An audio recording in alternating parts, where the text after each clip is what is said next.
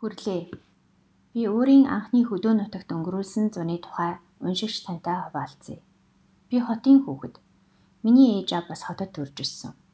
Манайд ер хөдөөнөөс ирдэг очдог ойрын хамаатан байдаггүй байлаа.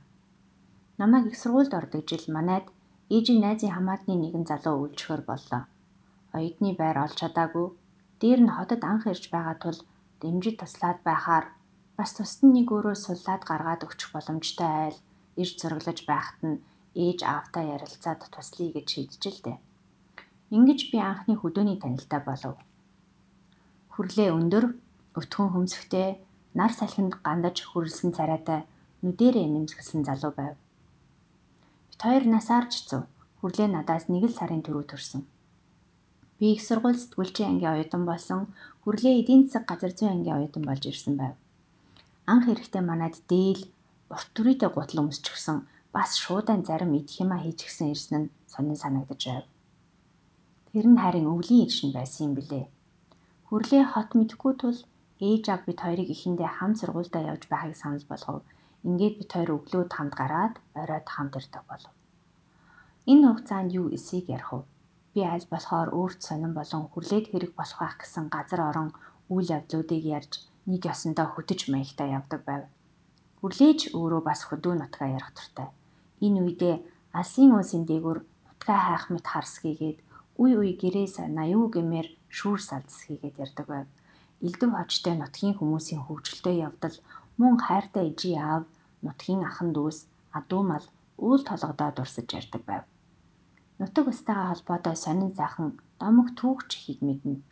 Би түүний ярианаас өөртөө бүхэл бүтэн шинэ ертөнц нээж авсандаа баярладаг байлаа. Эхний хичээлийн жил дуусч зуны амралт эхэллээ.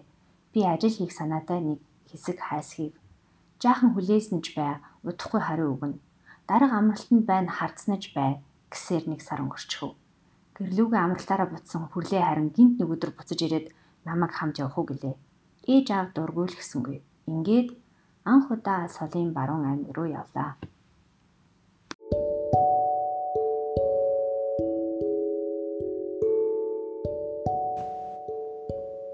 Хүрлээ. Би өөрийн анхны хөдөө нутагт өнгөрүүлсэн зуны тухай уншигч тантай хуваалцъя. Би хотын хүүхэд. Миний ээж аав бас хотод төрж өссөн. Манайд ер хөдөөнөөс ирдэг очдог ойрын хамаатан байдаггүй байлаа. Намайг их сургуульд ордог жил манайд ээжийн найзын хамаатны нэгэн залуу үйлчлэхөр боллоо. Оюутны байр олж чадаагүй. Дээр нь хотод анх ирж байгаа тул дэмжиж туслаад байхаар бас тусад нь нэг өөрөө суллаад гаргаад өгчих боломжтой айл ирж зураглаж байхад нь ээж аавтай ярилцаад туслая гэж шийдчихлээ. Ингэж би анхны хөдөөний танилтаа болов. Хүрлээ өндөр, өтгөн хөмсгтэй, нар салхинд гандаж хүрэлсэн царайтай, нүдэрээ нэмсгэлсэн залуу байв. Бид хоёр насаар ч зүү. Хүрлээ надаас 1 сарын түрүү төрсөн. Би их сургууль сэтгүүлчийн ангийн оюутан болсон, Хүрлээ эдийн засаг газар зүйн ангийн оюутан болж ирсэн байв. Анх эрэхтэй манайд дээл, урт түрийтэй гутал өмсчихсэн, бас шуудан зарим идэх юмаа хийчихсэн ирсэн нь сонин санагдаж байв. Тэр нь харин өвлийн иршин байсан юм билээ. Хүрлээ хот мэдхгүй тул ээж аав бид хоёрыг эхэндээ хамт сургуультай явж байхыг санал болгов. Ингээд бид хоёр өглөөд хамт гараад оройд хамт ирдэг болов. Энэ хугацаанд юу эсийг ярих вэ?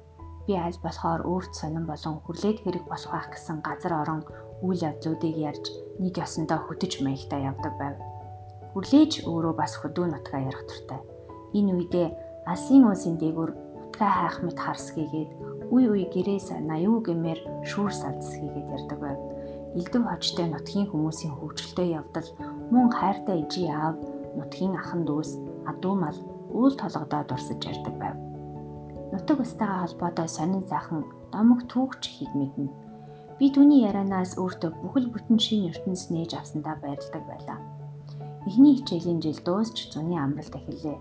Би ажил хийх санаатай нэг хэсэг хайсхийв. Жаахан хүлээснэж бай, удахгүй хариу өгнө. Дарга амралтанд байна хардснаж бай гэсээр 1 сар өнгөрчихөв.